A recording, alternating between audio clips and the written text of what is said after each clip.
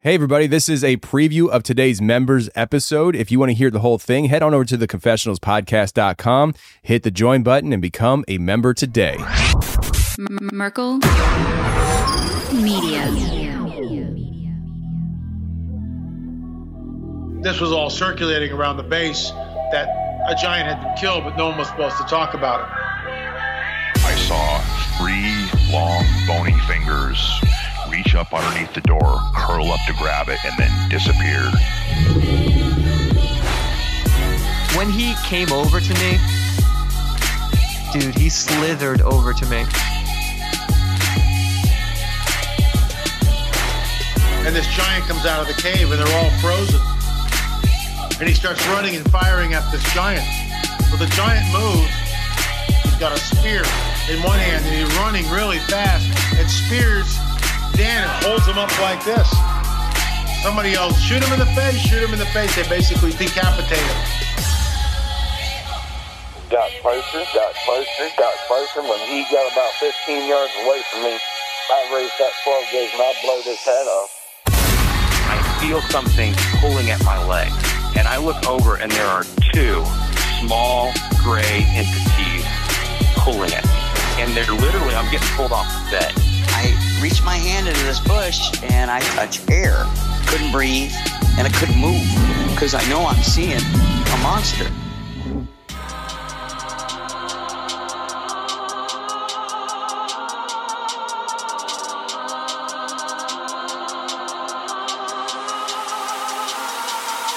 Yep.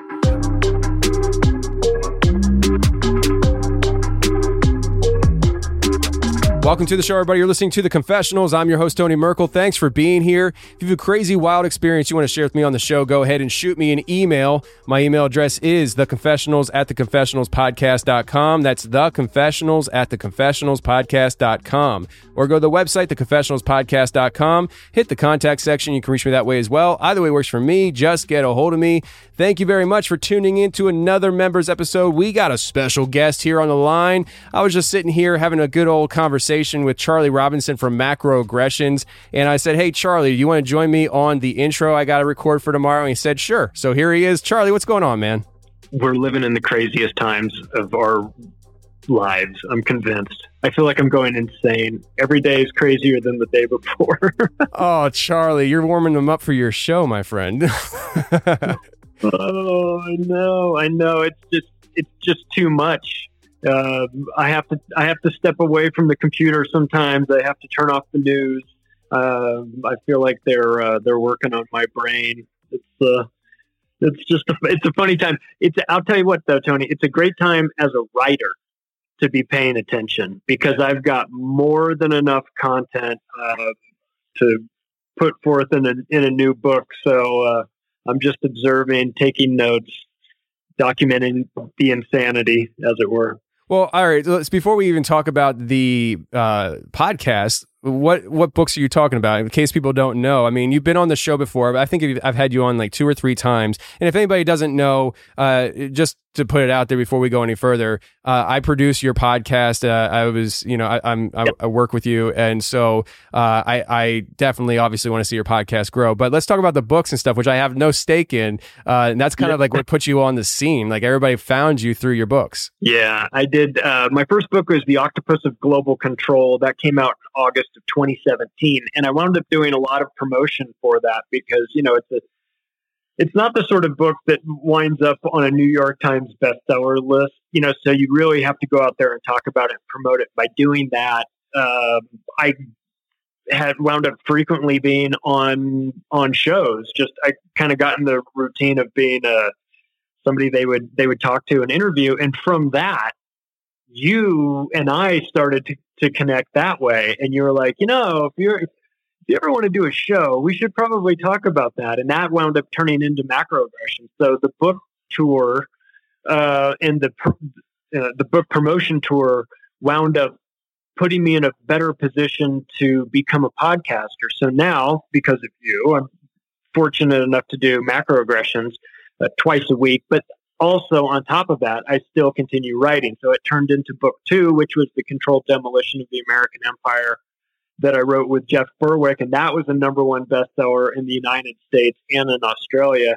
And then that led to book number 3, which is Hypocrisy: Surviving in a World of Cultural Double Standards. That came out last summer. And so, but so the podcast gives me an emotional outlet, and then the books give me sort of like a slow burn where I can take a year and really formulate my thoughts and really dig deep into subject matter and do it, do it in a way that kind of gives people a little bit of a laugh at some of the insanity. So that's sort of the thread that's running through all 3 of the books, is that I find a way to sort of inject some of my dark humor in this, because if you can't laugh at the absurdity of this world, you will go crazy. So I try to balance out the seriousness of topics, whether it's in the writings or whether that's in the show, and while at the same time still trying to have a sense of humor and get people through it and tell them, like, listen,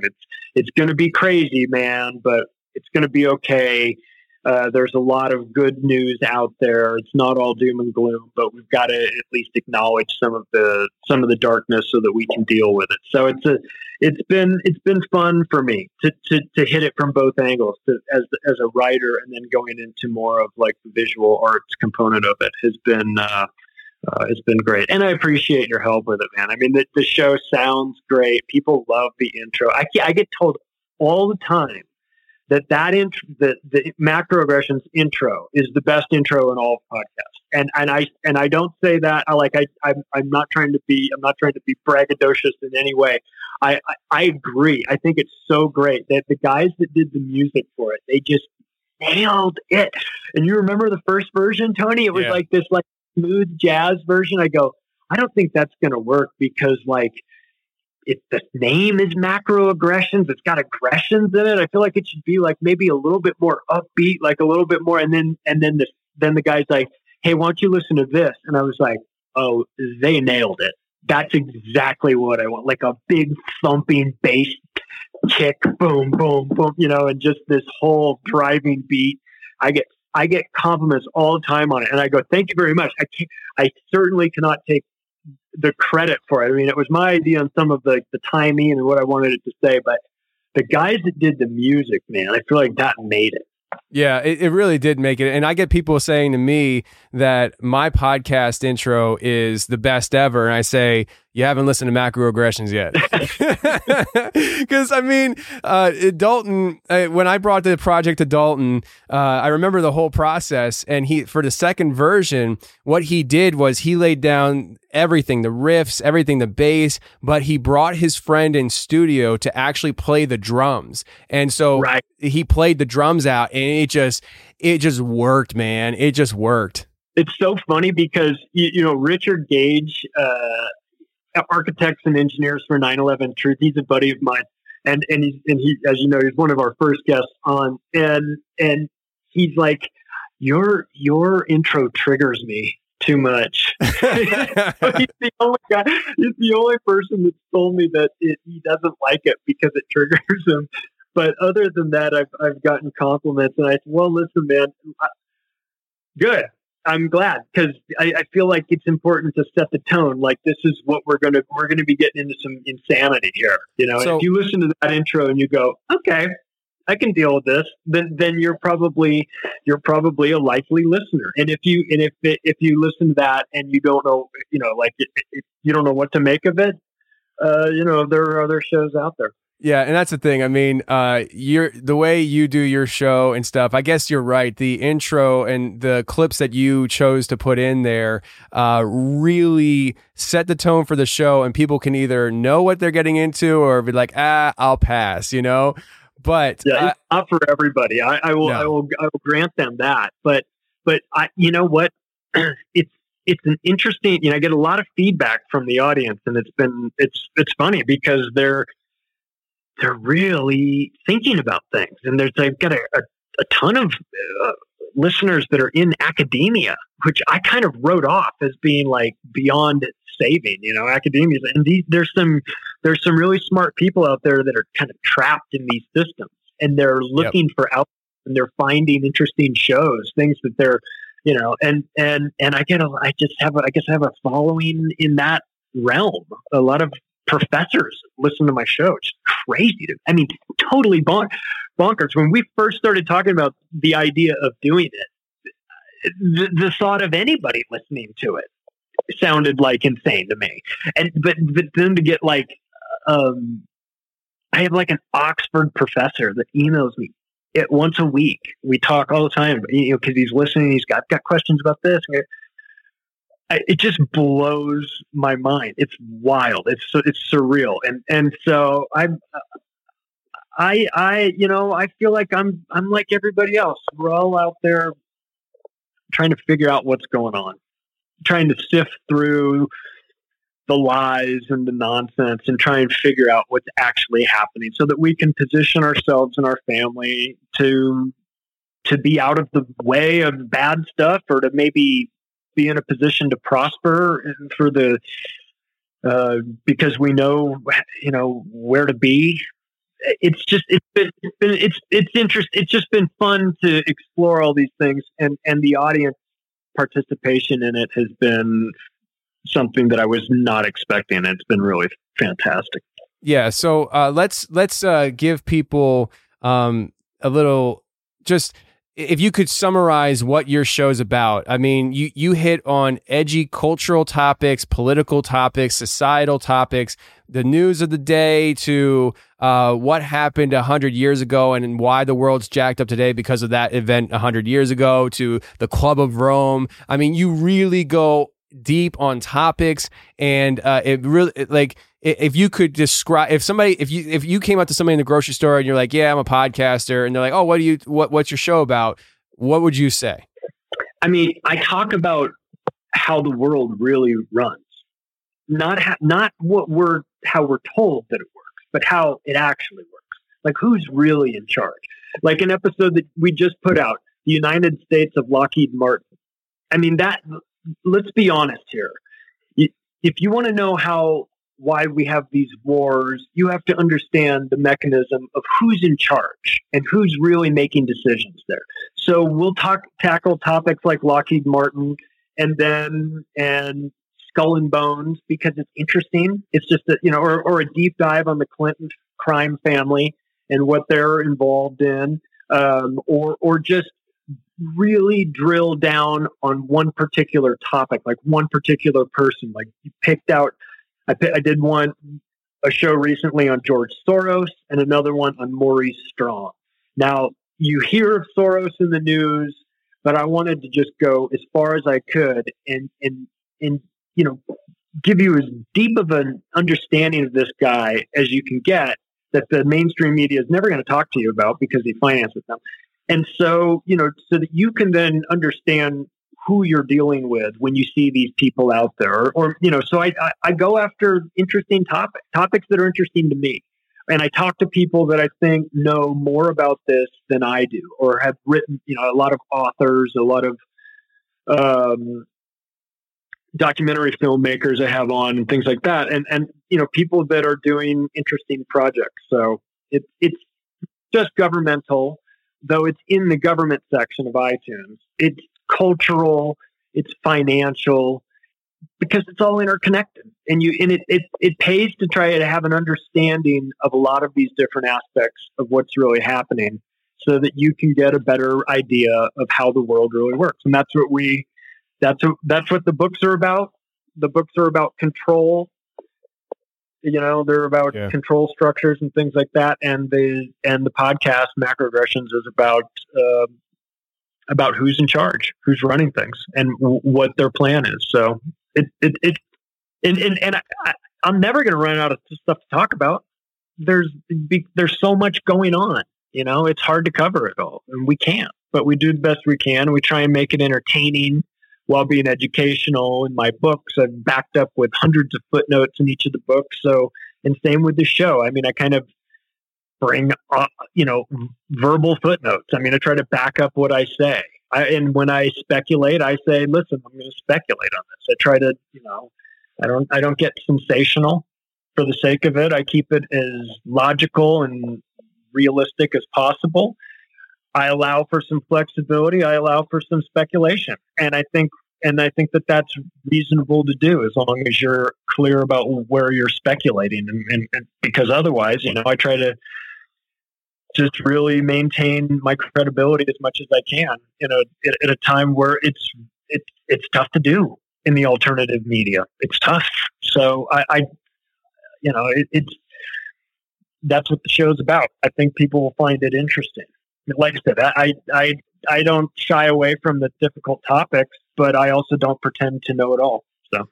Yeah, and I'll tell you, man, like, one, you do a great job, and I'm a little biased, of course, but you do a good job, and I'll say that there's 14,000 people a week that think you do a good job too. I mean, like, it's not proper etiquette for a podcaster to blare their numbers publicly, but I'll do it for you. I mean, thousands and thousands of people a week listen to you, and it's because you have really good things to say. You do a Sunday show of interview a format and a Wednesday show of monologue where you just talk for an hour about a specific topic that you go deep on, and people freaking love it. And I'll tell you, my dad listens to your show. He's a truck driver. My dad will come down. When I was living in Pennsylvania, he would come down to my house to record, and he'll be like, I was listening to Charlie on the way down. He was talking about this, that, and the other. And he really listens to what you have to say, and he's learned so much over the years, and he's come to a new understanding on things and confirmations on other things. So, Charlie, what I'm trying to say is you're doing God's work, and you're doing a great job. And I just want to congratulate you on the success you've had on the show. And I really want to point my listeners right now in the direction of your show. It's called Macroaggressions, and you can find it anywhere on the internet. There's no, is it here, there? If they play podcasts, then there's a good chance that you're going to find Macroaggressions there. That's spelled Macroaggressions. Macroaggressions is the podcast name. You can find it on Apple, Spotify, everywhere. And you're not going to be disappointed. If you're into alternative thinking, if you're into learning about how the world operates and thinking outside the box and not listening to mainstream media, this is the place to go. It's the new mainstream media. Don't mess it up, Charlie. Don't mess it up. So listen, everybody, we got a great show coming up here. We have Mark coming on the show, and Mark starts out sharing his experiences as a kid where him and his friend came across a dead, bloody body in the woods, in the snow, came across two other girls that were also dead, and then it turns out that they may not have been so dead. We're not sure what they were, but he believes that this was a marking period in his life that set off his life into the paranormal of these experiences, even into his adult life and his professional life. He is a retired school principal, and he had a student that could see dead people, essentially. And she had no problem telling her teacher or anybody that so-and-so standing behind them. And it turns out this girl was incredibly accurate. He gets into all of it on this interview. So let's get to Mark right now.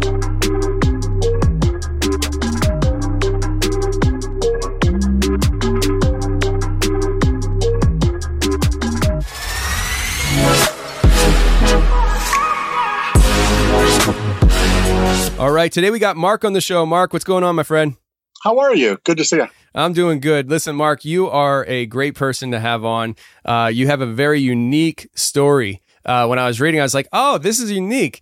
I wonder what I'm going to even ask him, So, sure. It's very unique. It's cool for me to hear, probably not for you to go through clearly. But I got to stop doing that, by the way. I do that sometimes in the beginning of the interview. I'm like, hey, this sounds really awesome. And they're like, yeah, sure. Like, it's not so bad. It'll be all right. Yeah. So, Mark, you had something happen to you and your friend when you guys were kids, and I believe you were sled riding one winter. Sure. And sure. That seemed like, when I was reading the email, it launched something happening in your life. And so what I want you to do is to just start us off. Where were you? What were you doing? What happened? And then share with us these following experiences you had throughout your life that kind of paints a picture for the audience to understand what Mark's paranormal life has been. Okay, sure. I grew up in an area of Indiana that had been rife with Indians at one time. I'm in my 50s now. So this kind of begins, when I was a kid in the early 70s. And we lived in kind of an area that was largely country. There were, 7 houses on my road. There was a creek and a woods we hung out in all the time. We hunted arrowheads in the creek and looked for fossils in the creek and hunted and trapped in the creek. And there was an old lady at the end of the street or the road who, and do the math on this because it makes sense. She was in her 80s and she would have been born in the late 1800s. And she would tell the story that her grandmother would feed the Indians off her back porch, the ones that hadn't been moved west, when the Indians were moved west from Indiana. And the Indians had probably been, itinerant workers who got the idea that they can go to her house for bread and butter. And she was freaked out because she was afraid of them and she would feed them. So I tell you all that to set the stage because at the end, about 3 miles at the end of our road, there was an Indian village at one time in the early 1800s. So that's kind of that's the background of where I grew up and, how things were when I was a kid. So we would always, as I said, play in the creek and play in the woods. And one winter day, my friend and I had gone sledding. It was just a great day. It was he and I and the dog came with us and had a really good afternoon. And then as the afternoon went on, things kind of changed. It's hard to describe, just kind of the air changed. And I can't define it any more than that, but things just kind of got heavy. The sun kind of went away. The clouds came in. Things weren't as much fun. We began to snap at each other. And it was just finally, let's just call this a day. This is no good anymore. And as we're packing up to go home, my buddy suddenly freezes and says, "Oh my God, look at that." And we weren't really talking at that point because we'd been bickering the last half hour. And I, what is it? And I looked over there and there's a body in the snow. And I looked and we've been, up and down that hill all day and it hadn't been there. Obviously, we were seeing it. And I looked closer and it was an older male Indian wrapped in a blanket. There was blood on the snow, blood on him. Wow. That's kind of hard. And over to the side then, a little further away from him, there were 2 more bodies. It was a white woman and a little girl in a pink dress and pigtails, little blonde girl. And they were also dead. Well, feet don't fail me now. Get the heck out of there. So we packed up really quick and left some stuff there and took off across the grass, the meadow, through the trees.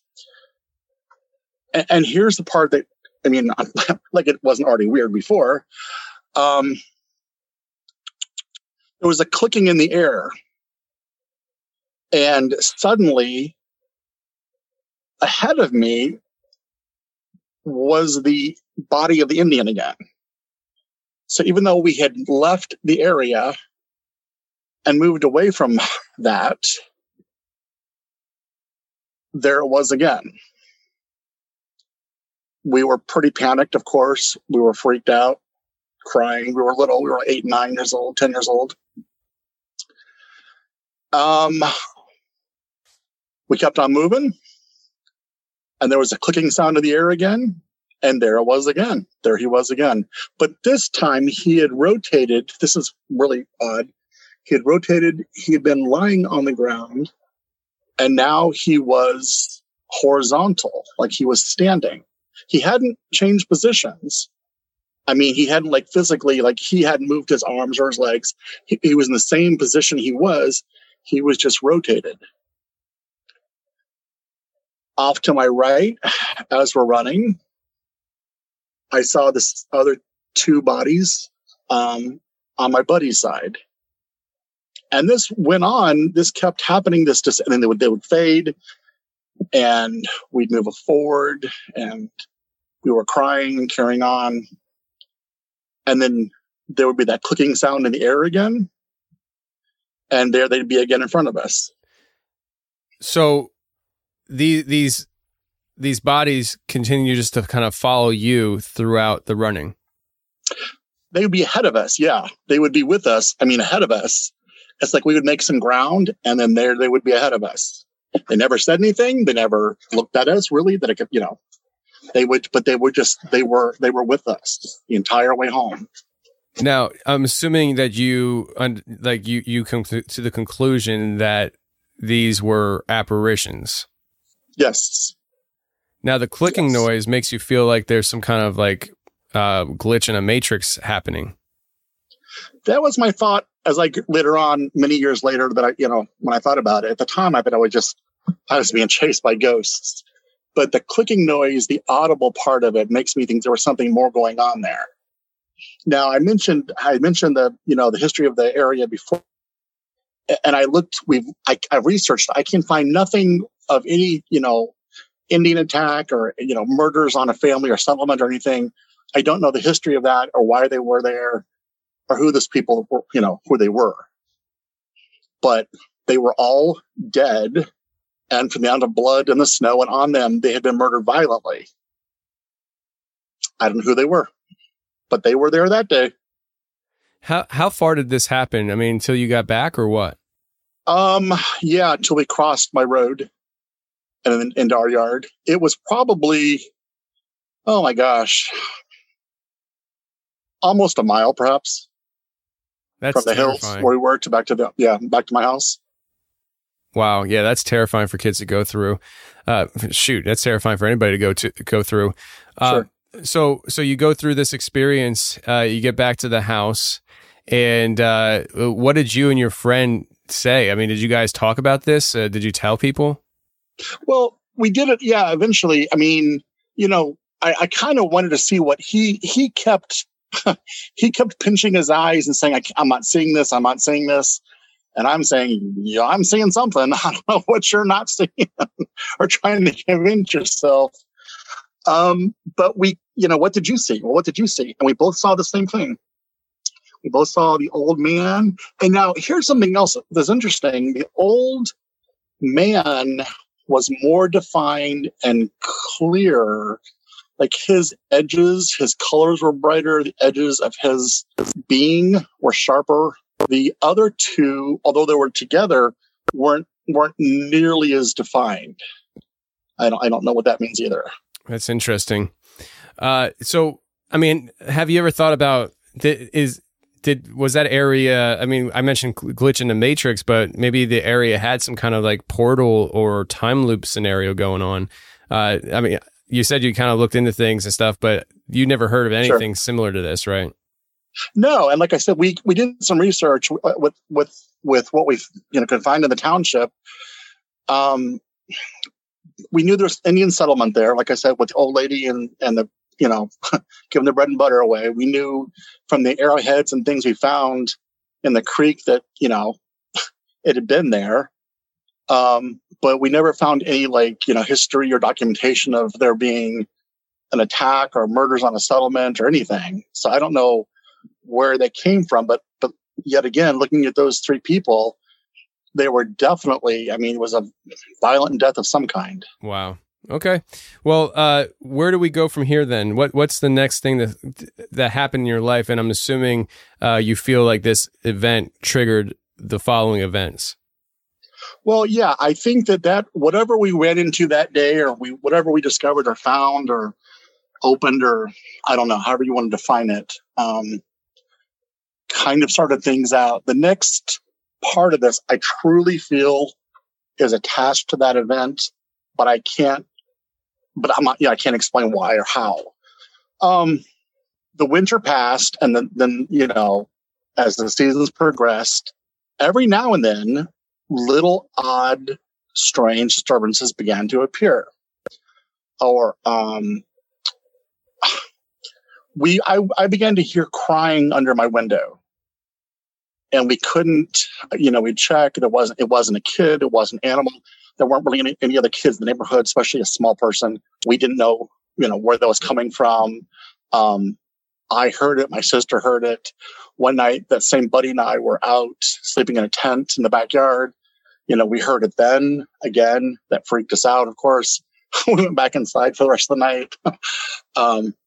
But the second summer after that was when things really ramped up and it really got, to my mind, terrifying.